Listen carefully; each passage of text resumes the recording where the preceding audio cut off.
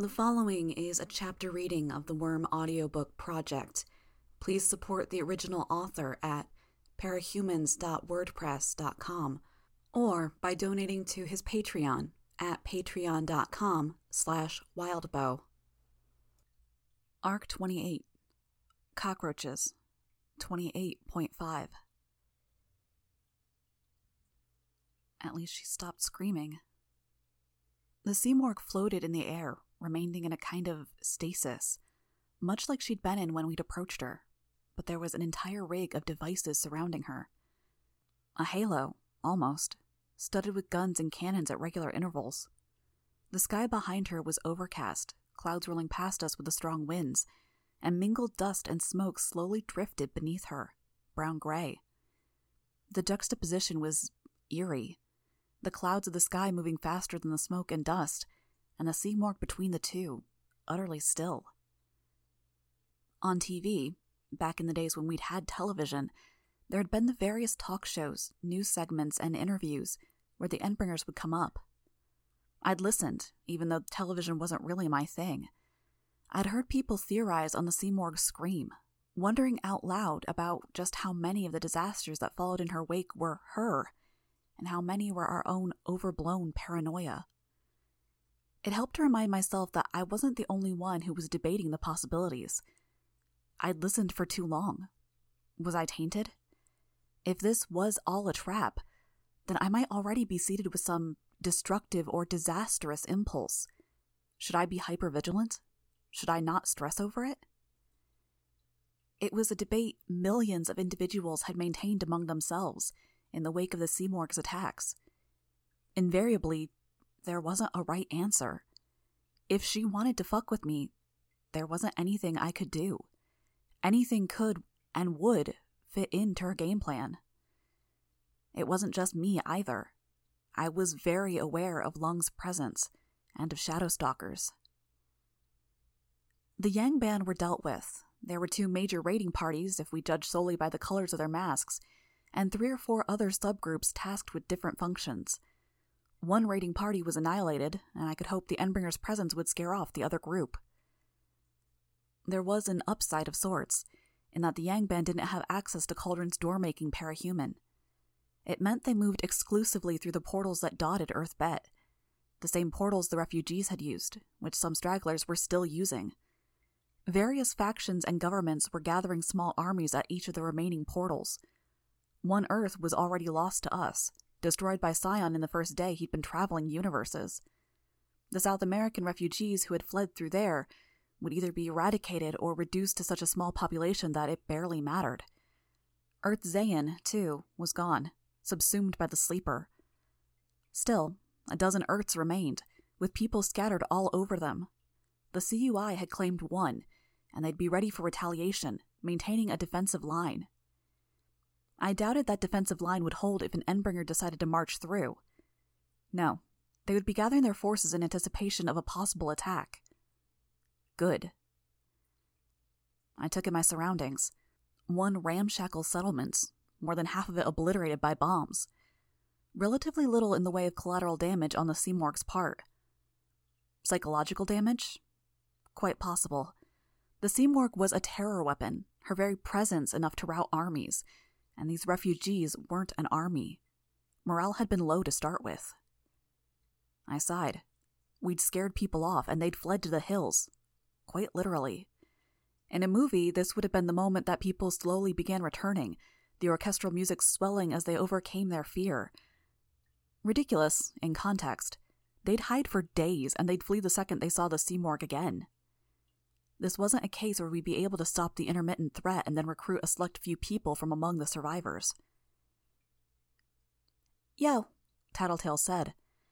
She had to run to get up the last stretch of the hill that overlooked Taft's primary settlement. "Yo," I responded. "Total deadpan? You can be a little excited," she said. "I am. Quiet terror is a kind of excitement, isn't it? Pulse pounding, heart in my throat, and I'm so tense I'm getting a headache because I'm almost afraid to think." "You think I'm not? Fuck. There's very few things that genuinely terrify me. One of them is hanging out right above us, building something, And I can't even read her, which makes her one of the few things out there that surprise me. Building something. I looked up. True enough, the Seamorg had her hands in front of her, and she was manipulating debris between her hands. What is she? I don't know, Tattletale said, interrupting me. What do you want me to do? Ask her? I shook my head. How are the Pendragon's occupants doing? Ship shape, but Defiant's wanting to be careful. He's demanding they get triple checked. Kind of funny, seeing that from him. I shrugged. It would be a bigger leap for Tattletale to see the changes in him than it was for me to see it. I've been acquainted with him over the past 2 years, while she only saw him here and there. They'll be up for it if we have to fight? I asked. Tattletale shrugged. For sure. Scratches, bruises, but that's about it. We're down to fight at a moment's notice. Sad thing is, the worst thing Scion could do to us is wait a month or 2 before he comes back. True, I agreed. Not a pleasant thought. If he took a leave of absence while we were trying to wrangle the Endbringers, odds were we'd get taken out by other factions or by the Endbringers themselves. I don't know, Imp said. I managed not to be startled as she appeared. Killing us all is pretty awful. Awful, but not awful in the let humanity destroy itself sort of way, I pointed out.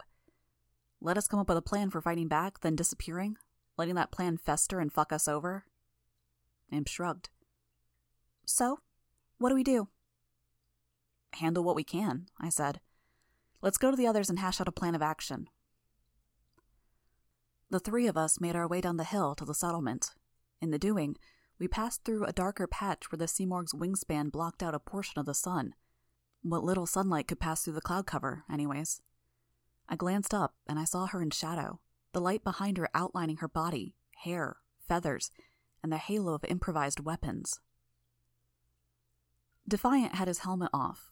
His hair had grown in just a little, but it wasn't much more than a buzz cut. Stubble on one side of his face was much the same. But for the lack of stubble on his cheek, I might not have noticed that his face was partially a prosthetic, a gift from the 9. It worked, he said. More or less, I responded. 1 civilian death and 7 civilian injuries in the fighting. The death and 2 injuries were the Seamorg's fault. Only that many, Defiant said. She was letting us know she could, Tattletale said. Which is something we really should pay attention to so long as we're trying to make sense of Endbringer psychology. I'm wondering if you could say that they're primarily a warped superego, devoid of any real ego or advanced id? Built-in codes and rule sets. Not human social rules, but still rules established by a creator. Sigmund Freud, Defiant said.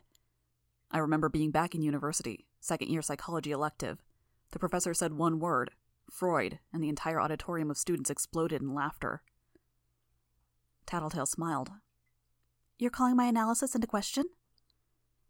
If you're basing it on the Freudian structure model, yes. Freud was big on the whole Oedipus-Electra thing. Mommy issues, daddy issues.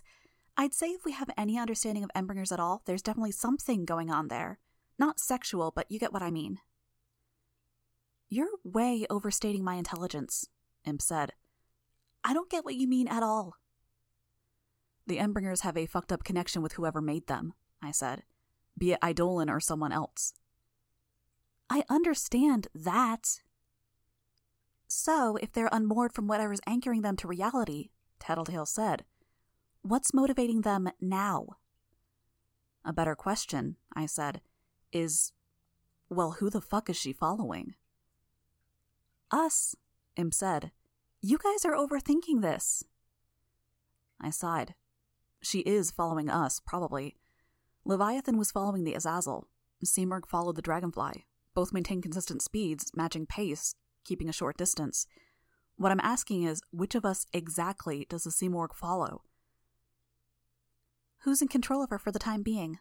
Tattletale summed up the question. There's an easy way to check that, Defiant murmured. Odd that his voice had a vaguely mechanical twang to it, even with his helmet off. Each person that was on the Dragonfly walks in a different direction, and we see who she follows. I frowned, glancing skyward for a moment. No sign of any movement or response from the Seamorg. What? Tattletale asked. I wouldn't say anyone's in control of her, I said, because I don't think anyone is in control of her except her, and... I stopped there.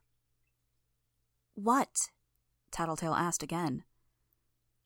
When she was first attacking the settlement and I was musing aloud about the possibility of betrayal, she very deliberately looked at me. It was a communication all on its lonesome, letting me know that the whole betrayal thing was a possibility, that she had some self-volition, and letting me know she was listening. We know she hears. We know she's aware of everything around her, present or future. Morg SOP, Tattletale said. I know, I said, but I'm not just saying she heard me. I'm saying she was listening.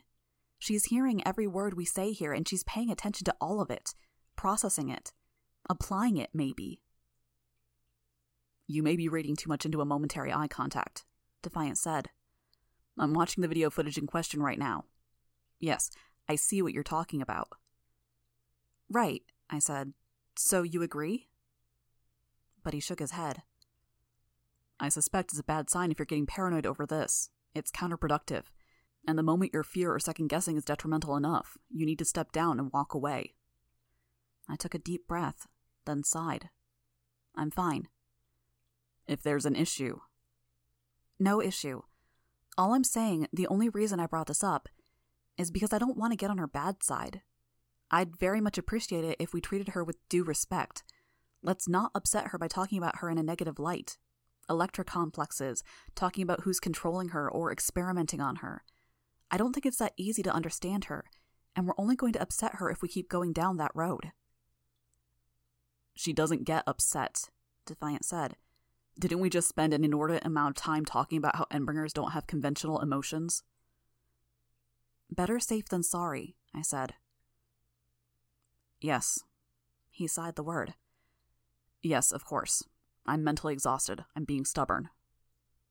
We're all mentally exhausted, I said. I glanced up at the Morg. Keep that in mind. There were nods all around. The Pendragon won't fly until I fix it, Defiant said, standing. He pulled on his helmet, and there was an audible sound as it locked into place. I'll need parts from elsewhere. It also means leaving some people behind. You can't fit everyone into the Dragonfly. We'll do something low risk in the meantime then, I said. Reduced group. Sensible. I'll go see after the others then. This would be a good time to eat, stock up on supplies, or use the facilities. Defiant wasn't one for goodbyes or formalities. He'd said he'd leave, and he left, his boots making heavy sounds with each footfall. Well, I'm gonna go make water, Tattletale said, jerking her thumb towards one of the outhouses. I'd be all girl code and invite you with, but I actually like you guys, and I don't want to subject you to that atmosphere. Thanks, I said. When Tattletale had disappeared, Imp and I sort of meandered over towards the others. Canary was closest, helmet off. Her hair plastered to her head with sweat, making her feathers that much more prominent where they stuck out of her hairline. This is crazy, she said. This is a Tuesday for us, Imp replied, overly casual in a way that was almost forced. I saw the dawning alarm on Canary's features. I hurried to reassure her. It's really not. Ignore her. Canary nodded. Holding up okay? I asked. Pretty much. There's one thing, but it's pretty trivially stupid in the grand scheme of things. We're killing time while we wait to get organized, I said. Go ahead. There were two people I was talking to. Forget their names. One's really forgettable and the other's obscure. Foyle and Parian, I said. Yes, right, yeah. I was talking to them and we had a lot in common, and then they went from warm to ice cold in a flash. Couldn't understand why. I frowned. That doesn't sound like either of them. They didn't really say anything. They just talked about going somewhere, and I asked if I could come, and they looked at me like I had 3 heads. They probably wanted to be alone, I said. Yeah, I get that, Canary said. Alone, Imp responded. End of the world? Making every minute count? Nudge, nudge, wink, wink? Imp held her mask in one hand, using it to nudge Canary twice. then tipping it to the side as she winked, keeping time with the 4 words. Canary's eyes went wide. Oh. Dudette, with all the hugging and reassuring they were doing, how was that even in question? I don't follow the Cape scene. I don't know how close teammates get. I just figured shitty situation, life and death. Maybe you cling tighter to any buoy in a storm. Oh God, I asked if I could come with them. Imp nodded sagely. I can see where you'd get confused. We're very close here after all. Canary was blushing, humiliated, the pink of her skin contrasting her yellow hair. Imp continued. After all, Skitter, Weaver, and I, well... She tried to make bedroom eyes at me, holding her hands in front of her, twisting her arms as she drew her shoulders forward, the very picture of a love-struck schoolgirl. Canary's face reddened further as Imp continued to poke fun. Imp, for her part, gave it up after only 2 or 3 seconds. Fuck, can't do it. Weaver here has diddled my brother, and it just feels squick and incestuous. That's the reason we haven't done the relationship thing, I said, my voice flat. It'd be weird in an almost incestuous way. Imp cackled.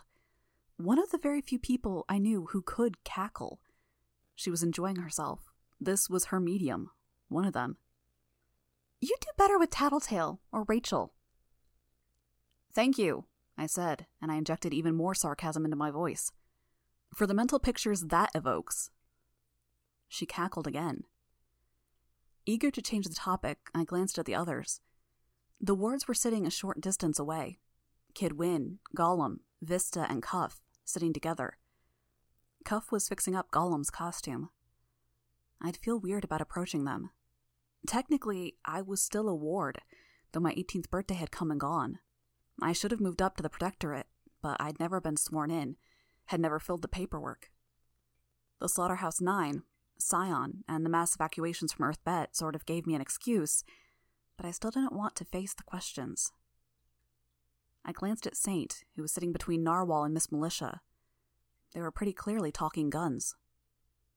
Lung stood alone. He was holding a skewer with meat all along the length. A glance around didn't show any possible source. A check with my swarm did. A few 100 feet away, there was a cooking fire that had gone out in the aftermath of the Yangban attack. Lung had apparently claimed some of the food as a matter of course. Lung, I said, almost absently. You know him? Canary asked. Yeah, I said. He was kind of notorious in the birdcage. A lot of people, they come in and they do something to make a statement. Kill someone, pick someone suitable and claim them. Challenge someone suitably impressive to a fight, that sort of thing. What did Lung do? I asked. He marched into the women's side of the prison, killed his underling, and then killed and maimed a bunch of other people before the cell block leaders ordered people to pull back. I got called into a meeting, too, where a bunch of people in charge of cell blocks asked me to come and tell them what I knew about him, since we arrived at the same time. I nodded. But you didn't know anything? No. I think some of them were really worried, too. I thought they were going to hurt me until Lustrum, my cell block leader, backed me up, gave me her protection. Jeez, Imp said. That's messed up. Canary shrugged. How'd you put it? A Tuesday? A Tuesday in the birdcage. No, I'm not talking about that, Imp said. I'm talking about the fact that Lustrum, the feminazi, was in charge of your cell block and you still didn't pick up on the thing between Parian and Foyle? Isn't that like Sappho Central? Sappho? Canary blushed again. I mean seriously, Imp said. Ease up, I warned her. I live and let live, Canary said. I just didn't want to step on toes. And you never got any? I had somebody, but like I said... They were still going as I focused on my swarm. I gave some commands to the dragonfly, which I had landed 1.5 miles out of town, and brought it our way. With the relay bugs, I could sense most of the settlement, the surrounding landscape, everything above and below. That was only using half of them. The remainder were fertilized, bearing eggs. I'd flipped switches, shifted them into breeding mode. and I was working on keeping them warm and well fed. I'd have to wait until the eggs hatched before I found out whether the young had any range extension ability. If I had to wait until they were adult, well, the world might end before I got that far. Defiant was returning. I stepped away from Canary and Imp to greet him. "Let's go," he said.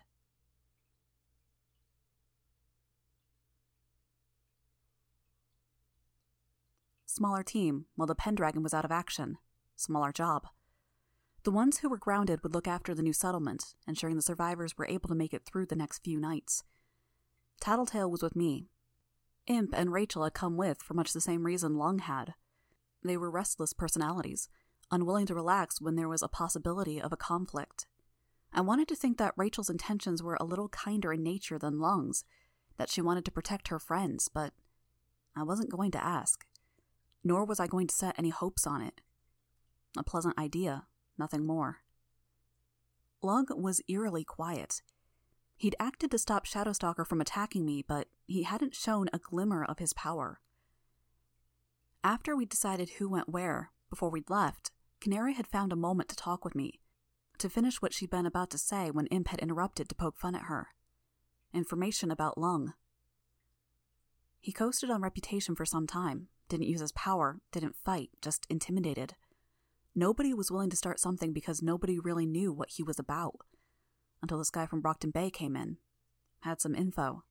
Except, by then, Lung was entrenched in Marquis's cell block, and even if someone wanted to go after him, they didn't want to deal with Marquis in the process. Lung hadn't been using his power. Why? Was there a reason? A deep-seated concern about his passenger, maybe? No. What would excuse that? I needed to ask Tattletale now that I knew, but there hadn't been a moment where we'd both been alone. We had Shadowstalker, who had no interest in rebuilding and resettling. Defiant was with us as well, relying on remote monitoring to perform the occasional check-in on Saint. Narwhal would manage the rest. Miss Militia had come along, and nobody had said anything to mark it as a fact, but I got the distinct impression it was for Defiant's sake. And of course, we had the Seamorg, following. She'd finished building what she'd been working on as she hovered over the aftermath of the fight at the Tav settlement. A short sword, 4 feet long, without any guard to protect the hand from an enemy's weapon, both sides of the blade serrated. Black. Defiant had called it a gladius. Defiant had the cockpit and Miss Militia's company, so I was left to hang out in the cabin, with Rachel sleeping beside me, Bastard and Huntress sleeping at her feet. I admired her ability to rest in such stressful situations. I glanced at Shadowstalker, who seemed to be filled with nervous energy. When we kidnapped her for Regent to control, Rachel had been able to sleep then, too. I felt like I had to be responsible somehow. I'd taken on 3 very dangerous individuals, with reputations ranging from bloodthirsty vigilante to endbringer, and I knew I'd blame myself if something went wrong on any count. I couldn't sleep when there was information to take in, when there were people to watch over, and personalities to keep in check. Threats and conflicts within and without. Many of the monitors were focused on Bohu, the towering endbringer, tall enough that her heads reached the cloud cover. 5 miles tall, give or take. Gaunt, expressionless, without legs to walk with. No, she moved like a block of stone that someone was pushing. Not with lurching movements, but a steady, grinding progression that left bulldozed terrain in her wake. Overlapping rings marked the area she traveled as well, as she continued switching between her typical combat mode cycles, altering the terrain, raising walls, creating traps and dreadfalls, generating architecture. The monitors abruptly changed. One shaky image from one cameraman at just the right vantage point. A golden streak crossing the evening sky, appearing out of nowhere. Just about everyone in the Dragonfly tensed. I felt myself draw in a breath, my meager chest swelling as if I could draw in confidence as well as air, preparing to give orders, to provide the call to arms. But the golden light disappeared as soon as it had appeared, like the jet stream of an aircraft passing overhead, except it was light, not smoke, and it only marked a brief period where he'd passed through our world on his way to other things. We relaxed. Rachel hadn't even woken up. She was exhausted, though we'd barely participated in any fighting. The dragonfly moved closer to the ground as we approached the next portal. It was squatter, broader, allowing for more ground traffic at a moment's notice, though it made the passage of flying vehicles more difficult. Like Scion, exiting one world, passing through Bet on our way to the next. It reminded me of my discussion with Panacea. People who build and people who destroy. We were trying to do the former, Scion the latter. The dragonfly passed through the portal. Heavy rain showered down around us. The dragonfly faltered for an instant as it changed settings, very nearly nosediving into the ground beneath us. Defiant pulled the craft up. Agnes Court, I thought. I'd studied all of the major players in anticipation of the end of the world. I knew who the elite were, and I knew who had built this. She fit somewhere between Labyrinth and the Yangban ziggurat. Organically grown structures, seeds that swelled into pillars, stairs, houses, and bigger things, given enough time and proximity to their master. The wood-like substance hardened to stone of varying colors after she terminated the growth. In the span of 2.5 days, she'd grown a walled city, one with an elaborate castle at the northernmost end, with shelters and what looked like a sewer system, if I was judging the perfectly round hole in the cliff face below right. It was gushing water. 2 days to make this. Leviathan had taken less than an hour to demolish it. The wall, taller than some skyscrapers, was shattered in 3 places, damaged enough to serve little purpose in others. A shallow river flowed through the spots where the damage to the wall reached the ground. Leviathan had perched himself atop the castle's highest tower, though the tower wasn't broad enough for him to put anything more than 2 clawed hands and 2 feet on the very top. His tail wound around the structure, in one window and out another. Even through the rain, his 5 eyes glowed. "Oh no," I said. "The civilians. The refugees." "Relatively few," Tattletale said. Yeah. I don't think we offed people in any substantial numbers." In any substantial numbers, I thought. "I didn't think they'd get this kind of structure up in time," I said. "Court grows things exponentially, given time," Tattletale said. She frowned. "Grew things exponentially." If that was the case, then we'd lost a possible asset. Fuck this. Fuck the elite for bringing things to this point. "There were 1,000 people here," Defiant said. "Many who were managing supplies and resources for the rebuilding and resettlement efforts." "I'd explain," Tattletale said, "but I'd rather not explain twice." "Twice?" Miss Militia asked. Tattletale pointed. The Azazel had parked on top of a tower at the wall's edge, almost opposite to where Leviathan was. A crowd had gathered around it. Too many to be just the dragon's teeth. Far too many. I swallowed. Cameras zoomed in on the individuals. Hard to make out through the rain, but I could draw the appropriate conclusions.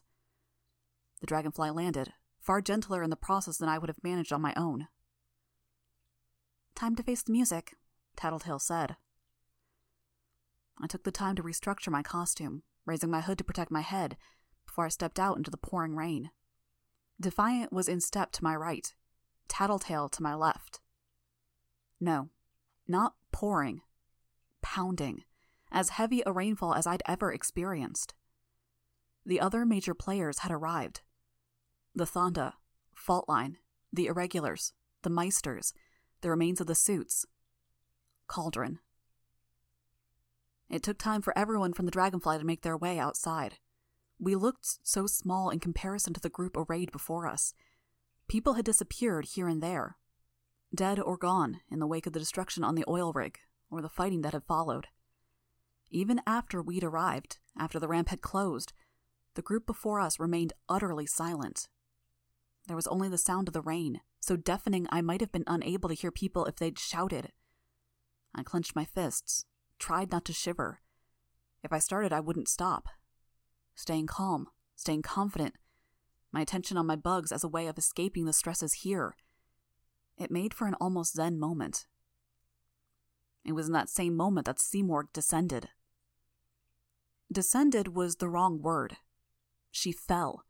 It was as though she'd stopped lifting herself into the air and let herself drop.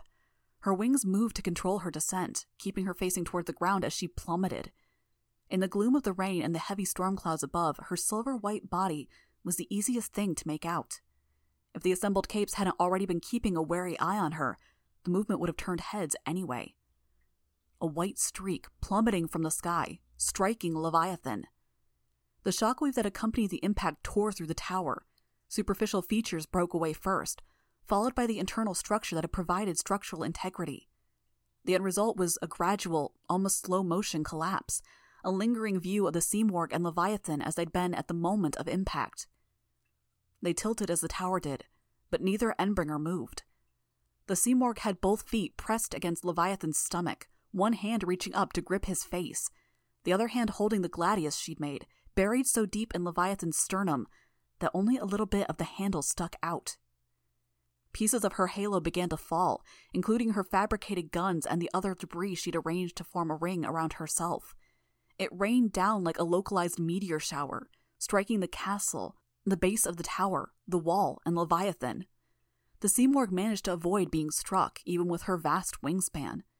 She leaped up, kicking herself off of Leviathan, and found a perch on the wall, folding her wings around herself and the top of the wall, as if to ward off the worst of the rain. Maybe 6 or 7 seconds later, the tower finished collapsing, and Leviathan's massive, dense body hit the ground, cracking through several buildings before settling, the handle of the sword still sticking out of the wound. He didn't rise. He twitched, lashed out with his tail, dashing 3 already tattered buildings to smithereens, then gushed with water, producing 4 or 5 times his body weight in water without even moving. Death throes? She'd hit his core. Beside me, Imp wiped at the lenses of her mask, tried again, and then pulled it off entirely. She stared at the scene with her mouth agape, then looked to Tattletale, mouthing 3 words in a voice too quiet to make out through the pounding rain. Tattletale's hair was soaked through, streaming with rivulets of water that ran down her back. Dark makeup ran from the eye sockets of her costume.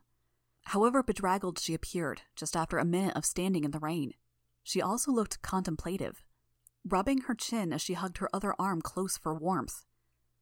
Leviathan went utterly still. I watched the faces of the others. Every set of eyes was fixed on Leviathan's body. Nobody seemed like they were willing or able to tear their eyes away from the scene. Slowly, almost at a glacial pace, Leviathan moved. One hand with the disproportionately long claws was planted on the ground, then another. His tail provided some of the support and strength to leverage himself to his feet. That, oddly enough, seemed to surprise Tattletale. Her hand dropped from her face to her side. She fumbled to hook her thumb over her belt as if she needed the extra leverage. When Leviathan had pulled himself to an upright position, with both feet beneath him, his head hanging down, the tail snaked around the handle of the sword. He wrenched it free and tore out chunks of his own chest in the process. There was little left but the handle and the base of the sword. Needle-like lengths of metal speared out from the base, but the bulk of the sword's material was gone. Leviathan continued to move with an almost excruciating slowness as he reached out with his claws, extending each arm to his side, like a figure crucified. The wound was superficial, but he was acting like he'd received a more grievous wound than any of us had dealt in the past. The wind turned, and the wall ceased to provide a curtain against the rain. For a moment, Leviathan was only a silhouette. I could see his shape distort. Others reacted before I saw anything different. The Numberman, Tattletale, Dinah, Faultline. They saw something I couldn't make out through the curtain of torrential rain. The Numberman said something to Dr. Mother, and I saw Dinah fall back just an instant before Faultline gave a hand signal to her crew. They adopted fighting stances. Did they really think we could fight if it came down to it? Against 2 Endbringers? It was maybe 20 seconds of stillness, seeing only vague shapes through the shifting downpour before the winds turned again. I got a glimpse of what the Seymour had done. I could hear a squeak from beside me. I expected it to be Imp. Saw it was Shadowstalker instead. She clutched her crossbows in both hands. Fins. Leviathan had fins. They were like blades, points sweeping backward, a fin rooted in the side of his arm from wrist to elbow, the point scything back. Had it not been limp enough to trail on the ground, it might have reached his shoulder. More at the sides of his neck and along the length of his spine formed an almost serrated pattern where multiple fins overlapped, perhaps some at his legs. The fins ran down the length of his tail and ended in a cluster at the end, like the tuft of fur at the end of a lion's tail, exaggerated many times over in size. He flexed a claw, and I could see webbing between each finger, mottled in black and an iridescent green that matched his eyes. It made me think of the bioluminescence of a jellyfish in the deep ocean. In synchronous motions, the sea morgue unfurled her wings, stretching them to their full length, and Leviathan flexed his fins, letting them unfold in kind. Each fin was the same as the webbing, mottled black and an eerie green, and the echo image of water that accompanied his movements produced mist as it washed over the fins. It obscured him almost completely, and as much as the pouring rain served to drive it away, the rainwater produced more mist as it touched the fins. It took some time to clear, and even then, it only cleared because Leviathan had folded the fins up again.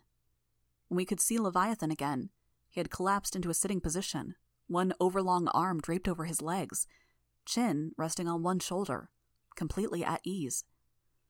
Above him, the sea morgue slowly folded her wings closed, like a reversal of a flower blossoming.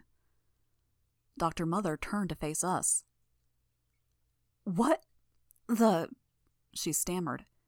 Contessa, holding an umbrella to keep the both of them dry, set an arm on the doctor's shoulder. The doctor fell silent, stopping only to look at Leviathan, then turned back to Tattletale. Tattletale managed a grin.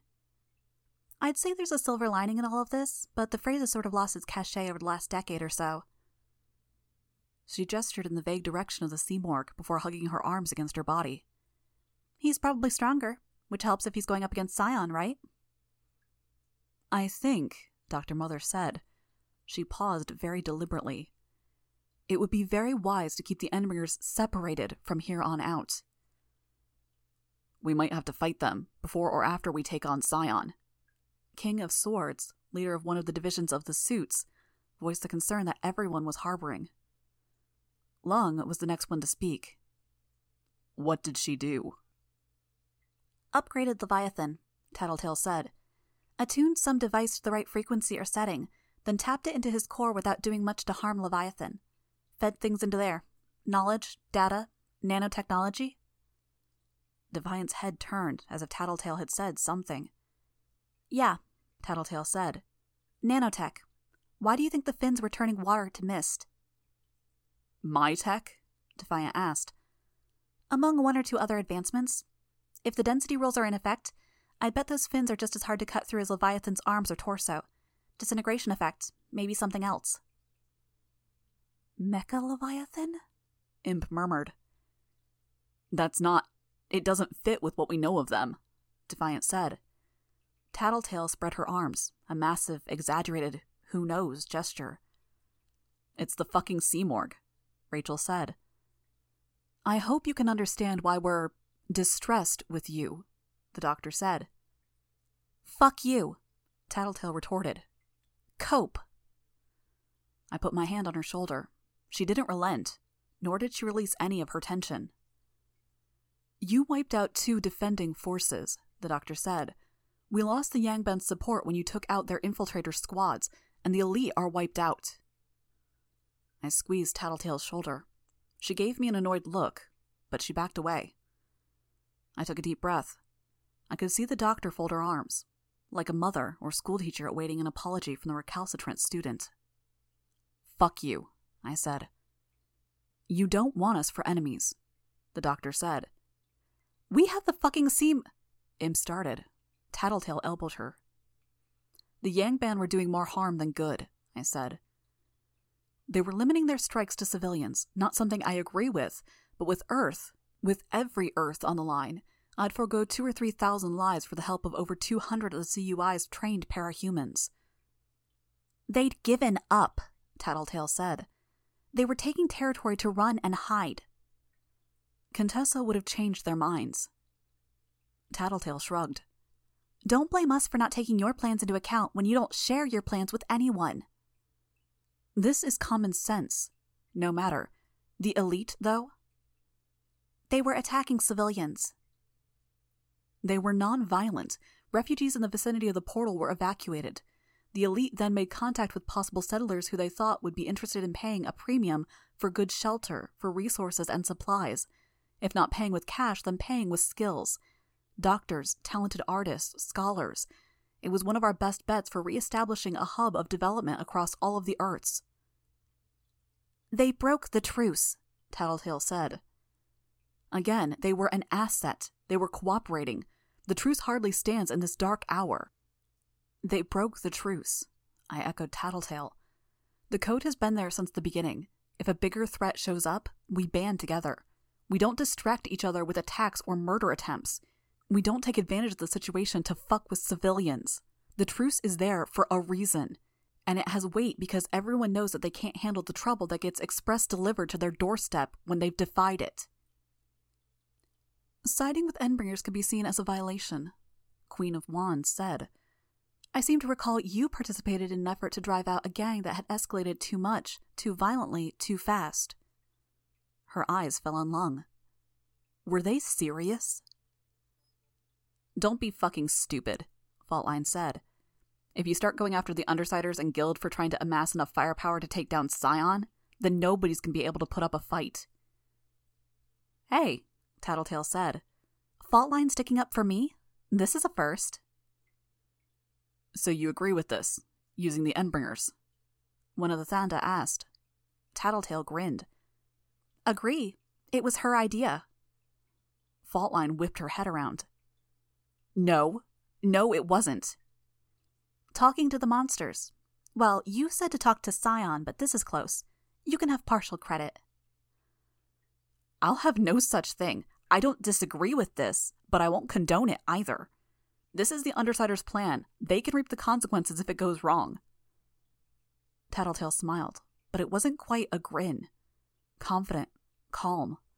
I doubted anyone but the perception thinkers on the other side could see, but Tattletale was clenching her jaw in an effort to keep her teeth from chattering. I felt just a little warmer owing to my hood. I spoke so Tattletale wouldn't have to try and risk an ill-timed chattering of teeth. That's fair. We'll deal with the consequences, be it a stab in the back from the Endbringers or punishment that follows from any real issues that follow from this. But we will keep going after anyone who violates the truce. Rachel stepped forward, her arm pressing against my shoulder and side, as if she was bolstering me with her physical presence. Through the bugs I'd planted on him, I could sense Lung folding his arms. You will not be taking charge of all the Endbringers, the doctor said. Teacher emerged with a small force at his disposal. He defeated the Protectorate squads that were deployed at an empty location. The place Khonsu or Tohu were supposed to appear, Tattletale said. Quite. It was Khonsu. The Endbringer has imprinted on Teacher's group, and he has offered to sell that squad, along with the Endbringer, to a sufficiently wealthy buyer. We agreed, if only to keep this from becoming a monopoly on Endbringers. Tattletale smiled a little, but didn't talk. How good of you, Defiant said.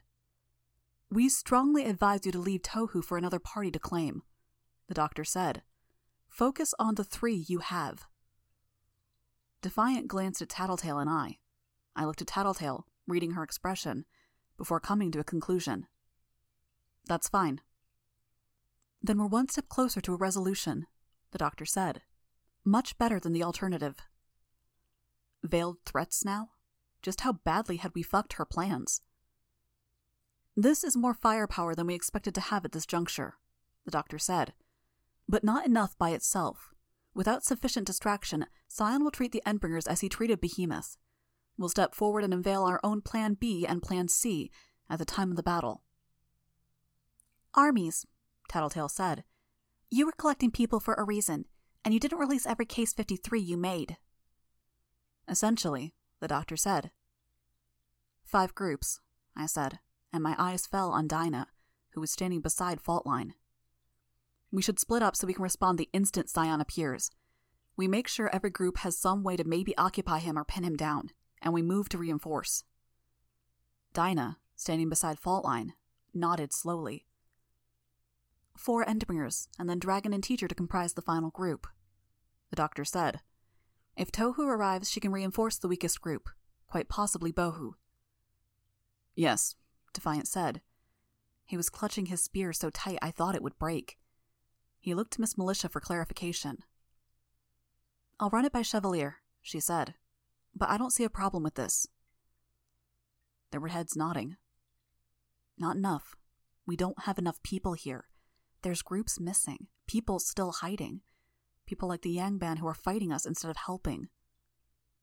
I was all too aware of the Seamorg and Leviathan at the corner of my peripheral vision, of Lung and Shadowstalker who I could sense with my swarm.